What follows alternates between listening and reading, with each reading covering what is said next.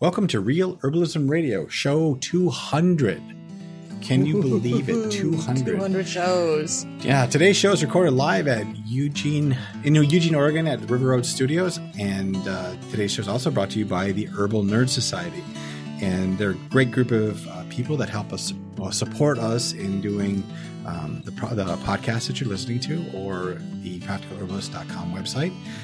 And one of the cool things that you have received in the past as a Herbal Nerd Society member, for instance, mullein was the herb of the month in August.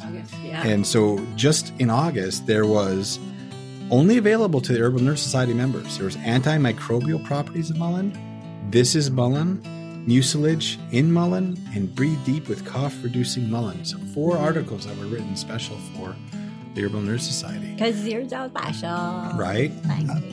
There you go. And now we have a new monthly pricing structure. It makes it a little easier for our bookkeeping department, but also helps to control the up and down of revenue coming in. If it's more of a solid, it makes it easier to make decisions. When we had the 2 different pricing structures, it was hard to know where we were doing, what we were at, and how we were, what was happening. So moving it to a month-to-month just seemed like a win-win for us anyway.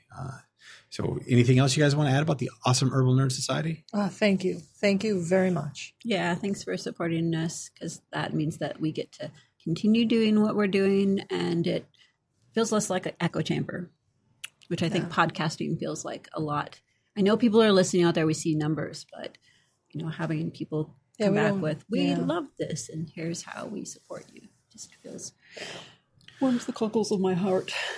And it being fall, and I'm just going to say it's fall. I know it hasn't been the equinox or whatever, but I know it's fall. Okay. Fall is coming. Right. No, fall's here as far as I'm concerned. All right. So get your pumpkin spice with going. that being said, Sue, you're going to be somewhere special in October. I have the honor of being part of the Herbal Nerd. Here I am. I'm part of that. You are. And additionally, I'm also at the Free Herbalism Project, which happens October 13th at Mount Pisgah Arboretum in Eugene, Oregon. And people can be there the whole time, 11 to 5. There'll be start off with a yoga walk. There are a yoga class and then 2 plant walks. And then Nicole Tuckles, and she's a person that we have interviewed before, and we're really excited to have her back. And then Doug Elliott is going to be there too. So, and the other thing is that Mason Hutchinson, who is one of the arrangers of this and many other projects, he's part of Herb Rally. He talked me into being the MC for this too. Oh, all right. So y'all get a good chance to don't throw tomatoes. Sue. You get a good chance to meet Sue at the Free Herbalism Project. Yep. And if you haven't noticed, when Sue gets a little nervous, she gets real Texas. That's right. So if you want to hear her get Texas, come and watch her talk. I'm just going to try to stay very calm and centered, and I'll bring a hanky to wipe my brow. There in a you ladylike go. And way. A little fan. I should bring a fan, because it can get hot there, and they will be recording it as always. So you can, if you don't have the opportunity to go, then you can listen to it later. But I will be recording my plant walk. Yep. We talked about that, and y'all will be able to hear that too. Be fun. Mm-hmm. So yes, come on down, see the Free Herbalism Project, and go on a plant walk with Sue. It'll be fun. Yep. All right. Well, show 200. We've done 200 of these episodes. It is amazing. 200 of these where we sat down and talked with people or ourselves or with each other. Talk to ourselves. Not to ourselves, but to each other. Yep.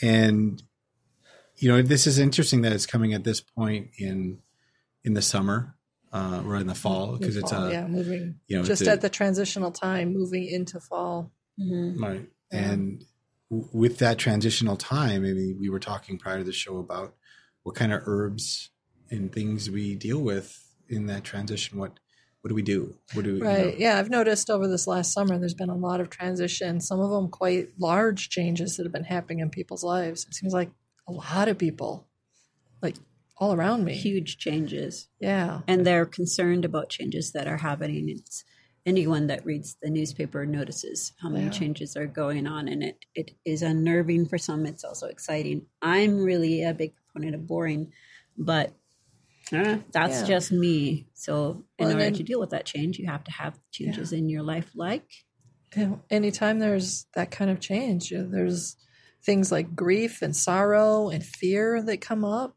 And then there's excitement and sometimes an overzealous charge into the new, which exhausts people. I mean, and the process of change itself is exhausting. So there are a lot of good herbal allies that we can rely on. What are your favorites?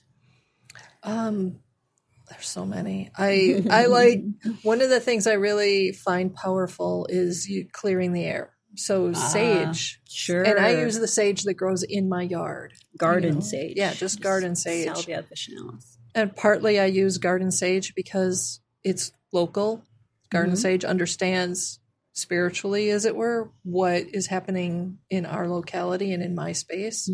But it's also much more sustainable than asking another area of the country to give me herbs to clear my space. So I don't want to draw on white sage.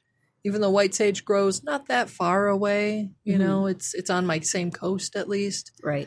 I'd rather not draw on that because the people there need white sage. And with all the change that's going on and all the emotions that are flowing, we really need to be doing a lot of clearing. Yeah. And it's so important to honor the plants that are struggling because of our presence and the things that our presence has inspired all this climate change, and owning up to that responsibility of what we as a culture done, even if we personally didn't have anything to do with it. We're acknowledging our part in a group, and being a responsible part of that is to just say, okay, this plant is in trouble because of things that the species that I represent. So I'm not gonna push it and collect it.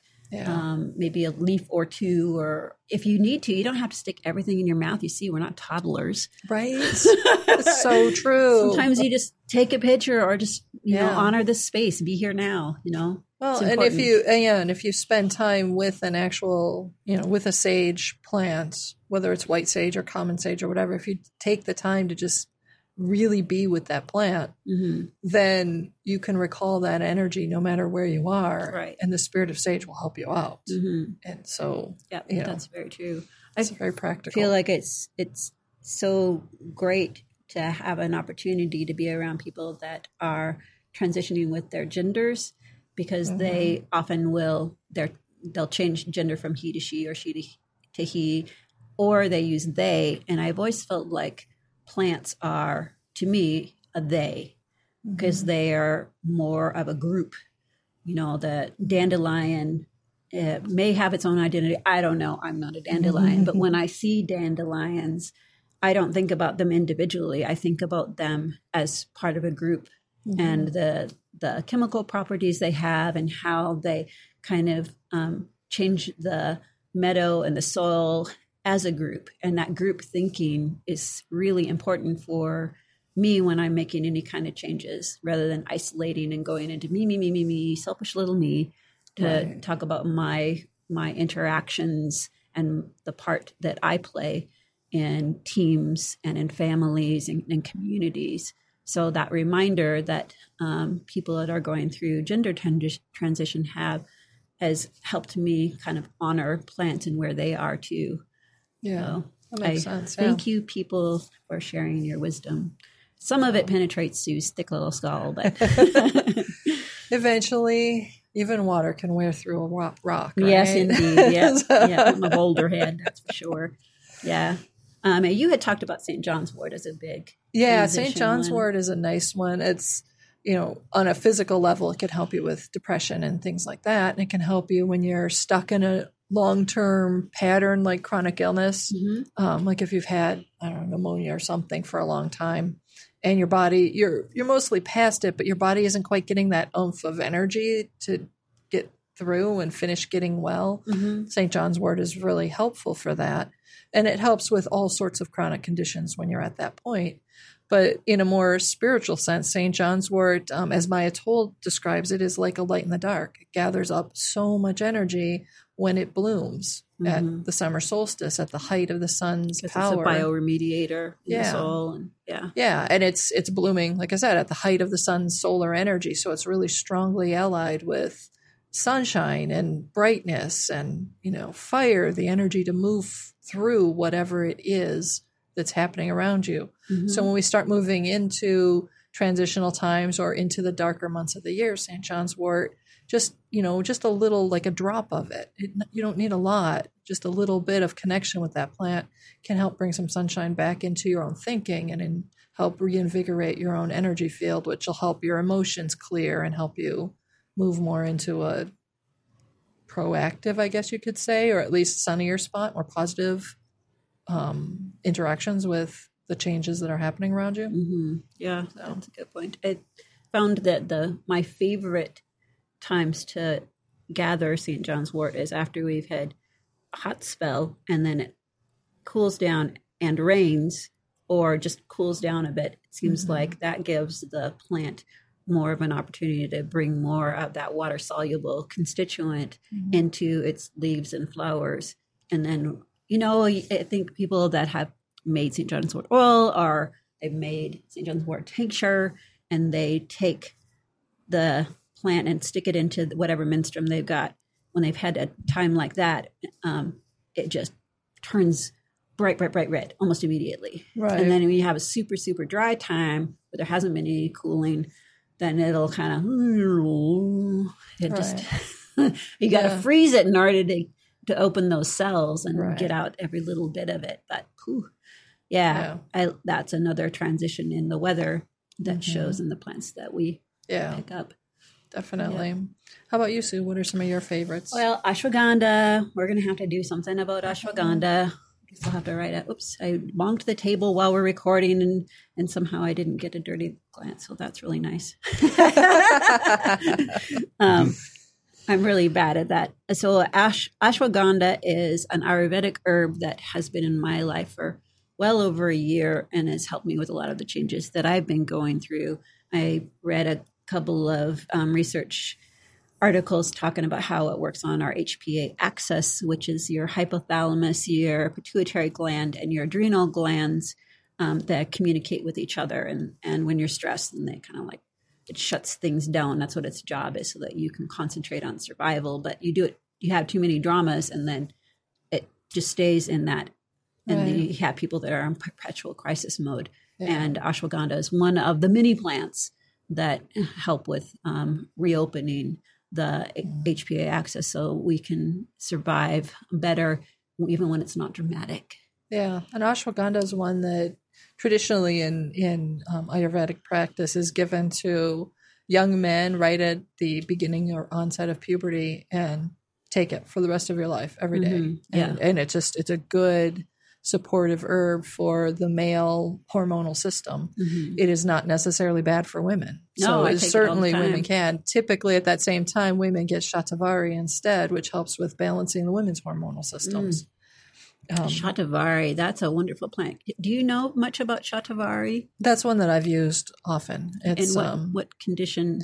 I've used it in root. It's the root. So, I usually myself use it in a decoction, and I'll take it I should take it every single day, but, I'm not good at consistency. So I might take it for 3 or 4 months.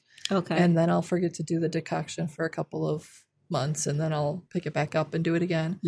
But it's good for balancing, like I said, balancing feminine hormones. So especially when you're noticing the adolescent periods, where your hormones are swinging a lot, right, or moving into perimenopause, middle age, anywhere in the mid 30s on, women start to see more and more hormonal swings. And some women, like the ones who experience a lot of PMS type of symptoms, often are more sensitive in general, and shatavari is very good at supporting balance across the system. So it's a nice one, for helping to eliminate things like the insomnia and the rage and the emotional swings and the depression and the weight gain and, a lot of that stuff that's very linked to estrogen imbalances. So it's good for that. I have occasionally myself used both the two of them together. Ashwagandha focuses, as far as I can tell, a little bit more on helping the testosterone balance itself. Mm-hmm. And women need that as well. Oh, sure. We got hormones, a glower throughout our system. Yes. And for myself, what I've noticed is that women who have a harder time standing up for themselves, who struggle with not feeling like they are noticed or accepted or acknowledged. People who feel marginalized, men as well, of course. Mm-hmm. But when I'm looking at for women, and for ashwagandha, I've noticed those types of women who are really struggling with that. Mm-hmm. They're the ones that kind of need to be able to be like a lion and roar. And I think of ashwagandha as being very connected to lion-like energy. So that it's a good one for those folks. Sure.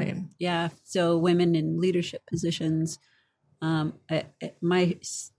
leadership positions have often been challenged by people that have a lot of mother issues, or and they would like to have me be put in my quote unquote place, right. So that they're making big decisions that they just don't have the context for, and they see it as a personal issue rather than a training or informational issue.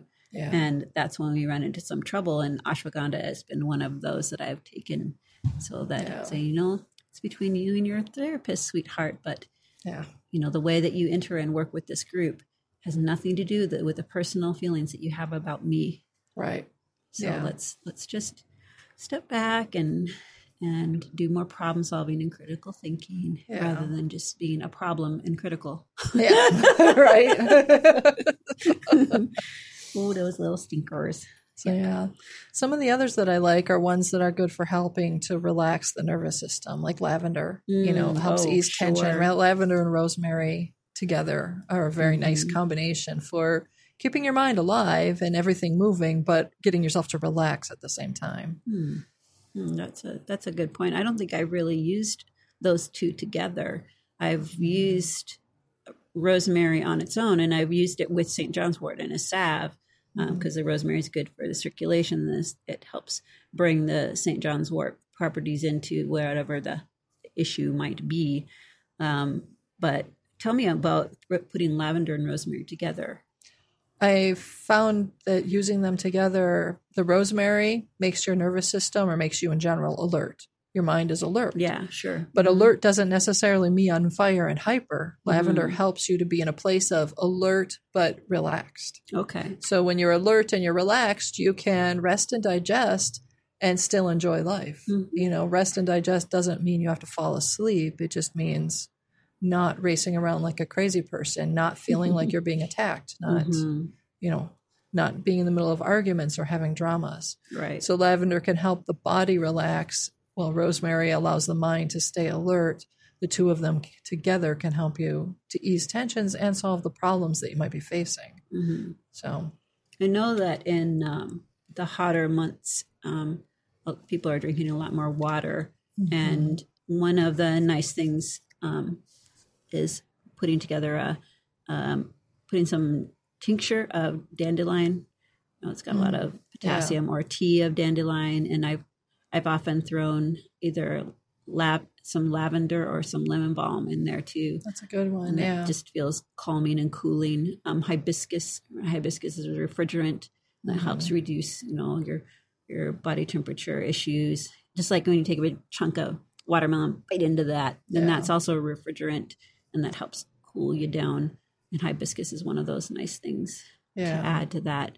And when you're cool and calm, then you can sort your way through some of these changes that are happening so quickly. Yeah, and that's actually a nice combination too, because a dandelion supports your liver function. And when we're going through transition or drama or stress of any sort, your liver does the bulk of the processing out of those cortisol-based hormones. Right, sure. It also works that way for women who have estrogen excesses. Mm-hmm. Estrogen and cortisol are both estrogen-based hormones. So your liver's doing all this work. Offering something like dandelion or bupleurum is another good one. Bupleurum is very strongly draining, and if you need to let stuff go, those are both really good ones for helping your liver processing, just get it out, get it done. Mm-hmm. Folks, and those can be kind of extreme, although when you're dealing with extreme circumstances, sometimes that's what you need. Mm-hmm. You can also look at something like a peony, either red or white peony. Oh, I've only worked with white peony. Tell me more about that. The white peony, both of them are good. They're circulation. They help circulate the liver, so they don't drain the energy from. So if you don't have excess amount of, if your liver is struggling and it's tired, especially like menopausal years or after you're done with, baby making and all of that, but your body just kind of feels tired. You're dealing with exhaustion, essentially. Sure. If you're in a state of exhaustion, you don't want to drain your energy. So that's where dandelion and bupleurum can be a little bit too strong.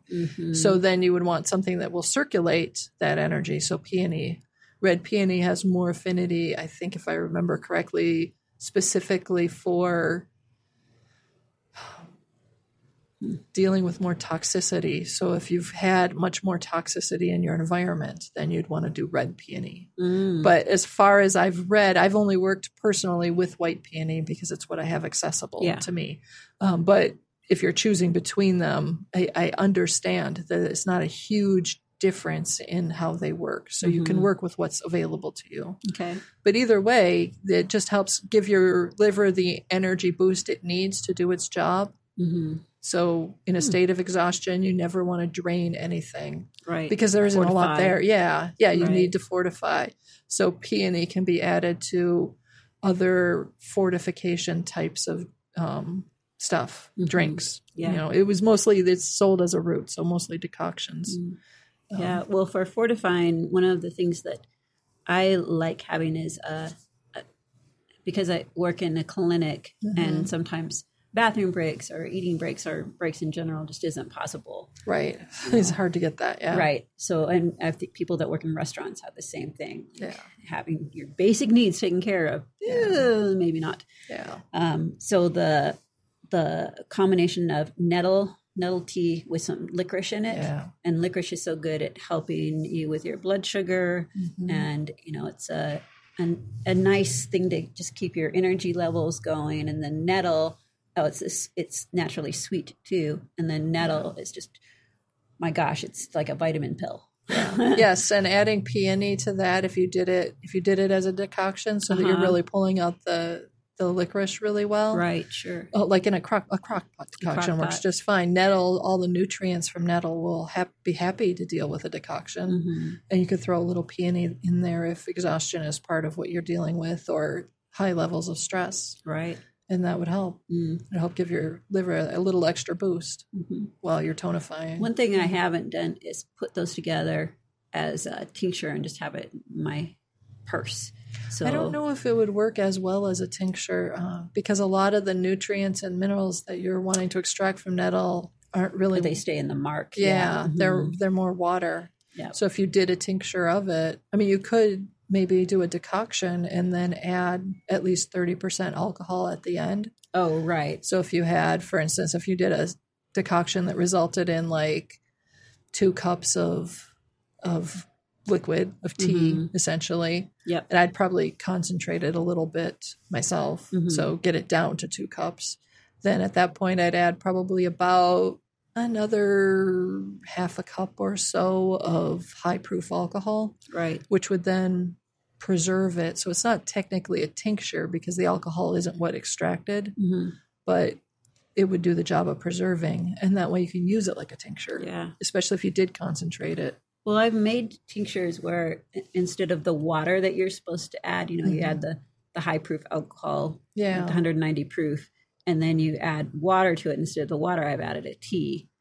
So I can do nice one, do that and extract the licorice and the peony. You could do it in one. This is just for little old Sue, and then after I've added the alcohol, then add a nettle tea. That way I've got that in there. And then I'm not sure because I don't know what the constituents are in peony. In Chinese medicine or traditional Chinese medicine, it's usually used in a decoction form, not in an alcohol extract. Right. So my guess is that you would probably want to do that one with your nettle, or you'd want to decoct that one rather than using it as a alcohol extraction. Right. Yep. For licorice, I don't know. Yeah, I'll have to look into the properties of it and make sure that it would not just be nothing but water soluble. But I've used it as white peony as a tincture before, so we'll have to find out, herbalists. Yeah. It could be. I know when I'm going through transitions, it's hard for me to remember to make like a daily tea. Sometimes as a challenge, just steeping herbs, remembering which ones to do, making a blend, all of that. Yeah. But throwing some roots into a crock pot and letting it simmer away for a day or two, dipping in when I want to. Right, yeah. That works pretty well. It's convenient. And, Yeah. I've had sometimes where I can think of one time where I was having a lunch with a person I really, really didn't want to have lunch with.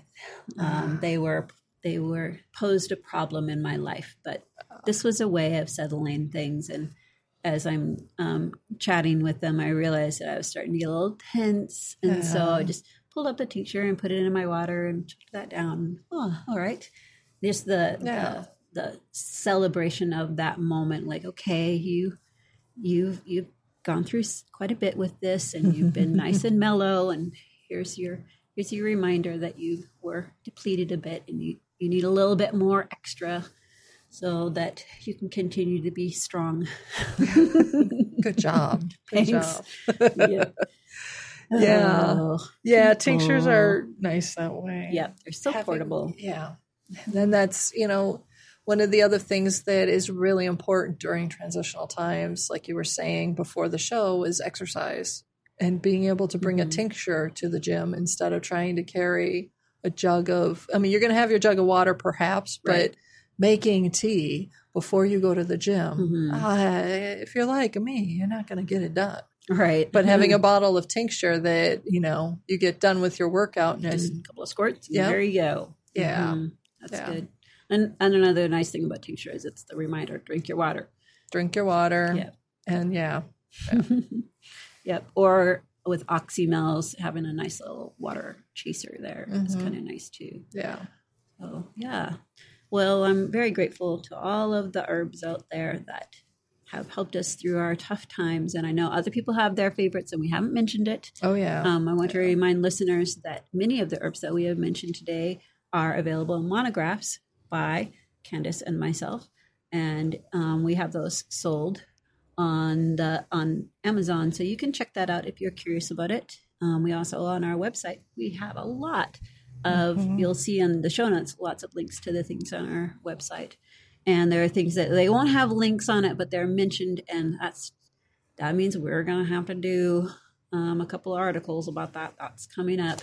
So there's always something new and exciting to learn about herbs. Is there anything else that you like to do in regards to sleep, perhaps, when it comes to transitions, Candace? I have a couple of, it's good to have your sleep routine and do the exact same thing. Hygiene. Yeah. Same thing every single night, whatever it is you do, lights out at a certain time, your relaxing music, maybe before you go in. It's best to not, do your cell phones or screens within about a half hour. Light. Yeah. Sure. I think it's a half hour of going to sleep, all of that stuff. Even if you have even if your phone goes to the amber color, you shouldn't do it. It's still not good enough. Yeah. It stimulates something in your cortex that you just, in your eyes, you just don't. Right. And it's also, whatever it is, whatever the subject matter you're looking at is, it can also just get your nervous system moving and your mind moving. And you don't want them moving. You want them to slow down because you're going to sleep. Yeah, exactly. So, but there's those things. I also like to use herbs before going to sleep. And I don't necessarily, especially if it's been stressful and in, a lot of transition, especially a lot of emotions. Yeah. It's good to have some herbal allies before bed, Yeah, that makes sense. Sure. Yeah. I like to there's a powdered magnesium citrate that I take. That's a good one. A half teaspoon of that with water. And then I feel that I have a window of time. If you fall asleep when you start feeling groggy after taking that magnesium in your water, then you're going to be good. Yeah. But if you miss that window of time, like, you field a phone call or something like that, or you're not in bed by then, don't take more magnesium citrate, because one of the great things magnesium citrate does in larger amounts is it helps clean out your colon, which is not a nighttime activity. That's a waking activity. Yeah. Yeah. If you take too much magnesium just before you go to bed, one of two things can happen. You may need to poo immediately, or you may need to poo after you've fallen asleep, which will then wake you up and give you a nice long period of not being asleep. That's right. Which can improve your insomnia.